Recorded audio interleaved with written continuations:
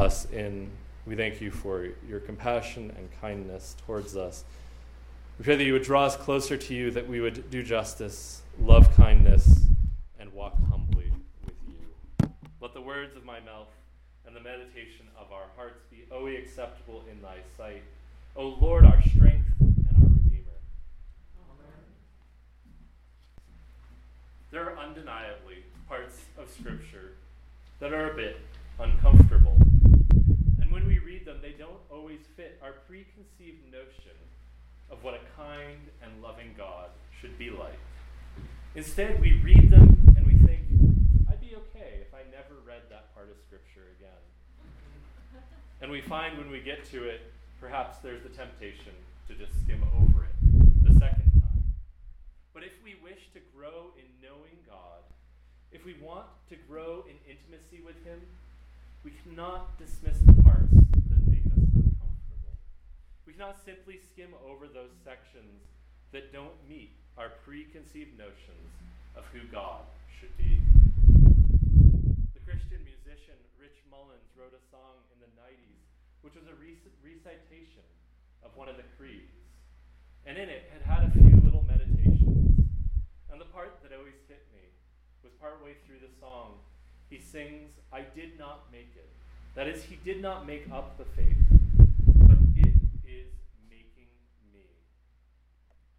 As Christians, we are called not to create a novel or more palatable faith, but rather to let the ancient Catholic faith, revealed in Scriptures and then expounded upon by the creeds, to form who we are. We are called to let that faith mold our hearts, our souls, and our minds, that we would be transformed, that we would live as Christians that glorify our Heavenly Father. Our goal, therefore, as Christians, is not to dismiss the parts of Scripture that make us squeamish. It is not to pretend that they do not exist, but earnestly ask that question: how do these parts form our view of who God is? How do they show us His love, His justice, His mercy? So if we find ourselves getting uncomfortable with certain passages, such as the gospel reading this morning, it is because they shatter our concept of a warm and fuzzy God that is ambivalent to our actions. It shatters our concept of God who is like a doddering old man who loves everyone and just lets the things slide that he may not actually like. But instead, this passage expands our understanding of God's love for us. It expands our understanding how God forms His people and calls us to holiness. Now, for those of you who know me reasonably well, know that I'm a pretty mellow person. I don't, generally speaking, get visibly angry. I don't tend to yell. And in fact, I rather dislike yelling. When I'm visiting a friend and they yell at me from the other room to ask a question, I will usually get up and walk into the room that they are in and talk to them. I have some dear friends whose kids I love to hang out with. These children know that I enjoy biking, and they've reached the point where they also are starting to enjoy biking. One day, these friends needed someone to hang out with their children for a couple of hours while they ran errands, and asked if I would be willing to have a bike party with them, which I agreed to. We spent some time riding around their relatively quiet neighborhood. But it was also that afternoon that I learned trying to corral 4 children who are at various levels of biking proficiency is roughly like trying to herd gnats. At one point, a car was coming, and I also discovered that children are not always as situationally aware as we might like them to be. As the car got closer, I told them to get out of the road once, and then a second time, and then finally I yelled, "Get out of the road!" And then they did. Later, I was reflecting to my friend that I was surprised how easy it was to yell at his children. And he laughed. In my yelling at them, I was not upset. I simply had a deep desire to protect Perhaps you know this feeling that I will describe. But when I get angry, I feel that tightness in my chest, and I get snippy at whoever I am frustrated with. But when my friends' kids were in the road and not paying as much attention as I wanted them to, there was no anger, there was no tightness in my chest, simply a desire to protect those whom I love. As we read this lesson from the Gospel according to St. Matthew, do we read it as Christ being seething at the Pharisees? Do we see the second person of the Trinity losing control of his emotions as we do when we become angry? Do we see a man who loves his people deeply, who desires that his people would be saved from coming judgment and would trust their God, who is leaving a final warning for them? Our gospel lesson this morning reveals to us a God who loves us deeply. I know not everyone is even-tempered. I know that there are some people who are far better at confrontation than I am, and there are others who wrestle with being level-headed when things don't turn out how they would like them to. I suspect that we all wrestle with our emotions on this front, but I want you to think about a question. When you verbalize your frustration, are you more likely to verbalize it if you care about the person or thing involved, or if you don't care about it? Are you more likely to express your pain, anger, or frustration with your best friend, your spouse, or your children? Or are you more likely to express it with a stranger whom you hardly know? For a vast majority of us, we might grumble at a driver who does something foolish, but we are far, far more likely to be willing to confront those whom we care about. We are apt to say what we really think with those whom we love. Christ confronts the Pharisees over their sin, not because he's seethingly mad at them, not because he just wants to scream at them, but because he cares deeply for them. Because it is his last chance to drive them to repentance. It is his last opportunity before being taken to the cross to call them back to their God, to drive them to true, internal, personal holiness. Think for a moment about the character of Christ revealed in the gospel. He healed the desperate. He had been incredibly merciful to sinners, even sinners caught in the act. He did not drive away children, but invited them to himself. We see Jesus as profoundly tender to the repentant sinner and to the innocent. And here we are asked to make a conclusion. Does God's love only extend to sinners, to some sinners, or to all sinners? We love those stories of conversion, the stories of the reprobate who delighted deeply in the tragic passions of life. But what about the sinner who knew better? What about the older brother and the prodigal son?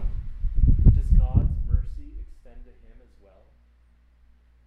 Scripture shows us that God's love is extended to all sinners, the acceptable ones and the unacceptable ones.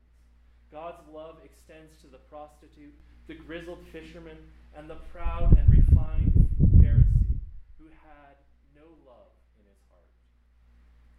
Think for a moment about Nicodemus. We met him earlier this year as he came to Christ in the middle of the night. He appears 3 times in the Gospel according to St. John.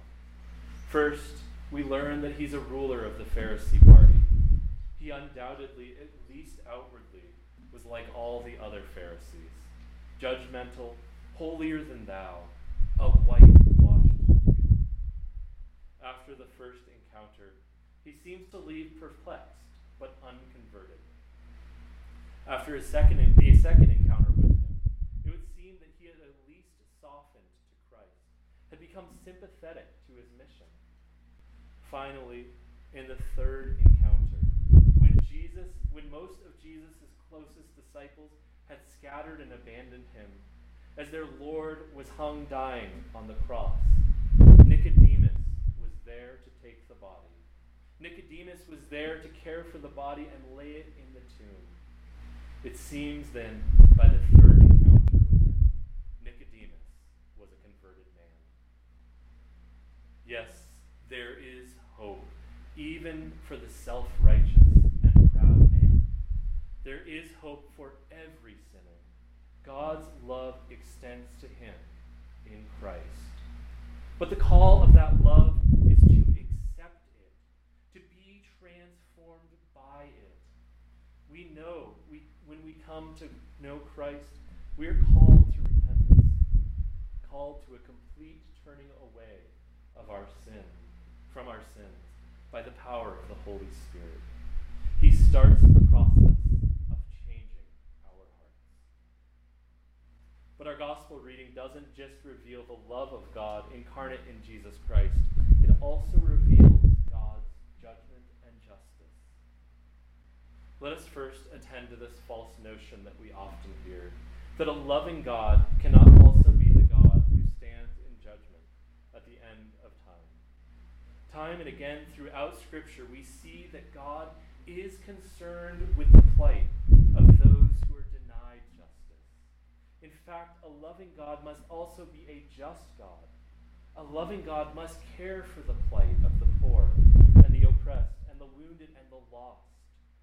It is perhaps the greatest promise of Scripture, that on the last day, not only that those who are in Christ will receive mercy for the numerous sins, not only that those who are in Christ will be recreated, restored, and brought into the new creation,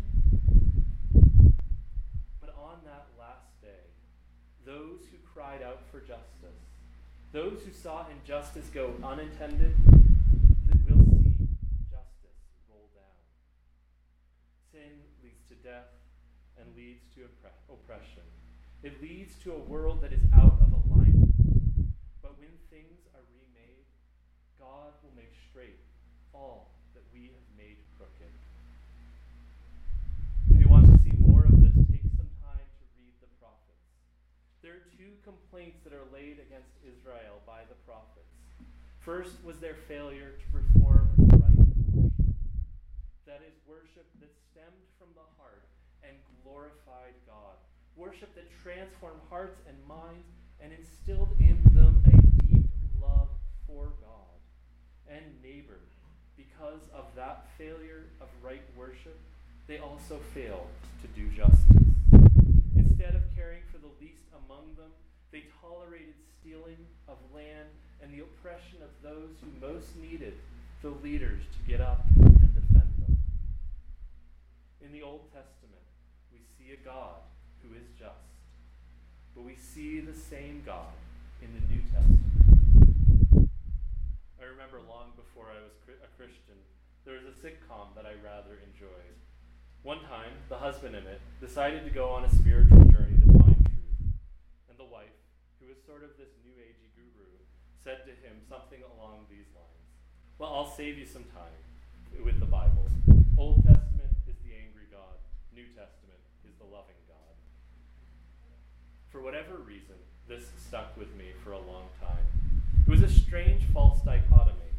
And last year we saw this as we explored the Old Testament, meeting Jesus in it and seeing, yes, that in fact God's justice is revealed in the pages of the Old Testament. But so is his mercy and his love for his people. We should not be surprised when Christ pronounces judgment against the Pharisees. We should expect consistency between both testaments and see a God which is the same under the Abrahamic covenant as well as under the covenant which is sealed in Christ. It does not, therefore, surprise us when Jesus levels 8 charges against the scribes and the Pharisees. He says to them that they prevent the propagation of the gospel by shutting up the kingdom of heaven, by turning away from him. They're covetous and self-aggrandizing. They push for partisanship, trying to get people to join their party or their sect. They prioritize certain oaths types of oaths. They overrate the value of alms to their own profit. They exalt the minor things in religion while neglecting the important things. They seek outward purity over inward purity. And they were completely unaware of their own sin. As we read this list, do you feel a sense of conviction? Over the last 6 months or so, I've been growing in my own conviction that I first must be concerned with that which is going on in my own heart. It is much easier to say, look at what that other party is doing. These other people are doing, or what that other person is doing. Thank God I am not like him or her. It is much easier to be the Pharisee in the temple, informing God of how amazing you are, than to be the tax collector, bewailing your own sin before a mighty and merciful God. The first thing we are called to do when we experience these sin lists is not to sneer at the Pharisees or the ancient church whom St. Paul wrote to, or Israel, but to examine our own hearts. Are our priorities out of alignment with the gospel of Jesus Christ? Do we puff ourselves up unaware of our own sins? Do we think that we are the best of things? Does our faith reveal the plight of the widow, or does it put pressure on him? Do we exalt the unimportant things while neglecting the matters of the heart? Are we letting Christ transform our hearts? Is he resurrecting the dry bones within us, or are we more concerned with our outward appearance? My friends, these questions can be hard. They can be painful, but let us attend to the good news that is revealed to us when we recognize them.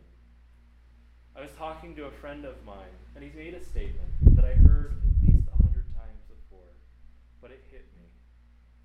The law is crushing, but the gospel sets us free. The law crushes us, but the gospel of Jesus Christ frees us from that. When we look in the mirror of the law, we see our failures, we see the mire that covers us, we see our desperate need for a Redeemer. But when we gaze upon Christ, when we come to him, we find that Redeemer. The law, the list of sins that we run into throughout Scripture, the charges brought against those, the charges that are brought against us can crush us. But Christ comes to us in our mire of sin, takes our hand, and walks us out of it. Our call is not to stay in that place of sloth, self-righteousness, self-centeredness, to stay in the place of misconstrued priorities, but it is to let Christ grab hold of us and walk with us out of that pit. The call is that by the Holy Spirit, we would experience sanctification. The old self would be put to death, while the new self would come alive. The call is to be like Nicodemus, who was once ashamed to meet Jesus and so came to him at night and was transformed to one of the few standing by him on the cross, ready to receive our Savior and Lord's body. Our call is to be changed men and women, unashamed of Christ, unashamed of what he's doing. And this brings us to the third thing our gospel lesson reveals to us. It is a call to true internal personal holiness. It is a call to know Jesus. And what does it mean to know someone? It is not simply to know about them. Our church is small enough that I can tell you things about almost all of you. I know many of your hobbies, your simple delights. I know many of your past or present vocations. And I suspect that you can say the same of me and the people sitting near you in the pews. I know about you. But the important question is, do I know you? You know about your neighbor, but do you know them? you I know quite well. I know what makes you happy and sad, but for those of you who are married, your spouses know this even better. I know, for example, many of my friends quite well, and share with them the things of my heart, and they share the same with me. But their wives, who live with them, still know them better. Knowing someone is more than knowing about them. It is more than a collection of facts. Knowing someone is knowing what they delight in, knowing what makes them happy, what makes them sad. Knowing someone is knowing their heart. It is having a genuine relationship with them. And this is what God invites us into, to know him, and in knowing him to be converted, to have our hearts and minds changed. Knowing God is more than having simply a collection of facts about him, but having a relationship with him that reveals his hearts to us and reveals our hearts to him. A verse that has been of great encouragement to me recently and has driven me back to the heart of God again and again comes from the prophet Micah. The prophet asks, what does God want of us? Does he want a show of sacrifice? Does he want religious people who are outwardly obedient, but inwardly dead? Not at all. Micah tells all who would hear, God has told you, O man, what is good, and what does the Lord require of you, but to do justice, and to love kindness, and to walk humbly with your God. What is good? Doing justice, loving kindness, walking humbly with God. My friends, this is the key to personal holiness. This is the key that the Pharisees missed. This is the key which we are called to. We are called to do good, to love goodness, to live lives that are transformed by the Holy Spirit. So while the world clamors around us, while the world puffs itself up, we walk humbly with our God. And the goodness we are called to is this: do justice. That is, care for the least amongst us. Live lives that are consistent, that our attitude is the same towards the beggar on the street corner as the richest person that we have ever met. Live lives that are transformed by grace. That recognize, as John Bradford says when seeing one in a poor estate, save for the grace of God, there go I. We're called to live lives that extend grace to the sinner, that are also the call for repentance, that cry out for justice for the weakest and care for their plight. Christians have long fought for the least amongst us. One example of this is something that our church works on with a foreign mission agency. They strive to give Dalit children in India an education, and in doing so, a leg up out of their sad place. This organization reaches out to families, especially of young girls, who would otherwise go into cultic prostitution in the local Hindu temple, and gives them an education, healthcare, and food. Each October, we have an in-gathering of funds for these schools in hopes that we can sponsor as many children as possible. I mention this not to give ourselves a pat on the back, but to plant a seed, for perhaps you are feeling convicted that you need to grow in this area, and this is a simple way to start. This is but one example of doing justice in our calling to live lives that care deeply for the least among us. And the goodness that we are called to is this: to love kindness. There's a difference between niceness and kindness. Niceness is simply having pleasantries. It is smiling. It is asking how someone's day is going. Kindness is deeper. It is listening to someone share their terrible day and genuinely caring for them. It is being willing to confront someone over an issue that has arose, not to crush their precious soul, but out of love to grow closer to one another, to make your relationship better. Kindness is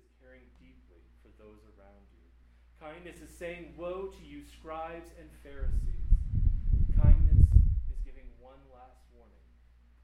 Kindness is bearing with someone in their sin, but not being afraid to call it what it is, sin. Kindness cares not simply for the hurting.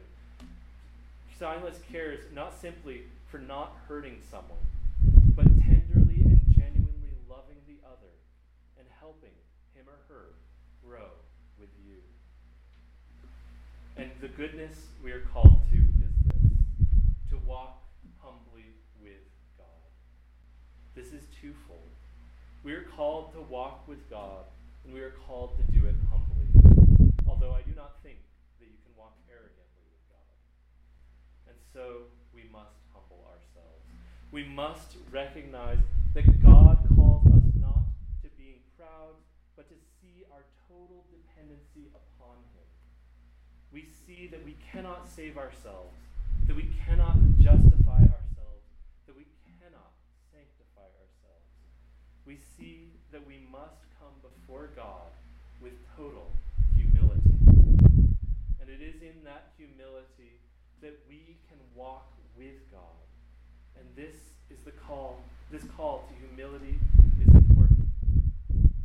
Think for a moment of the greatest stories of Israel. When they went out to war humbly with their God, they were victorious. But when they went out in pride, depending on God's gifts, thinking, we are God's people, we needn't concern God with this, they were humiliated. They were destroyed. Time and again throughout Scripture, we are reminded that it is in humility that God is glorified. And God uses the humble to do great things. Humble yourself before the Lord and walk faithfully with him, day in and day out. The Lord will use you to bless the nations, to bless your neighbors, to bless your spouse, and to bless your friends. Walk humbly with your God, and God will be glorified in ways that you cannot imagine. My friends, this morning Jesus condemns the scribes and the Pharisees. In that we see his heart.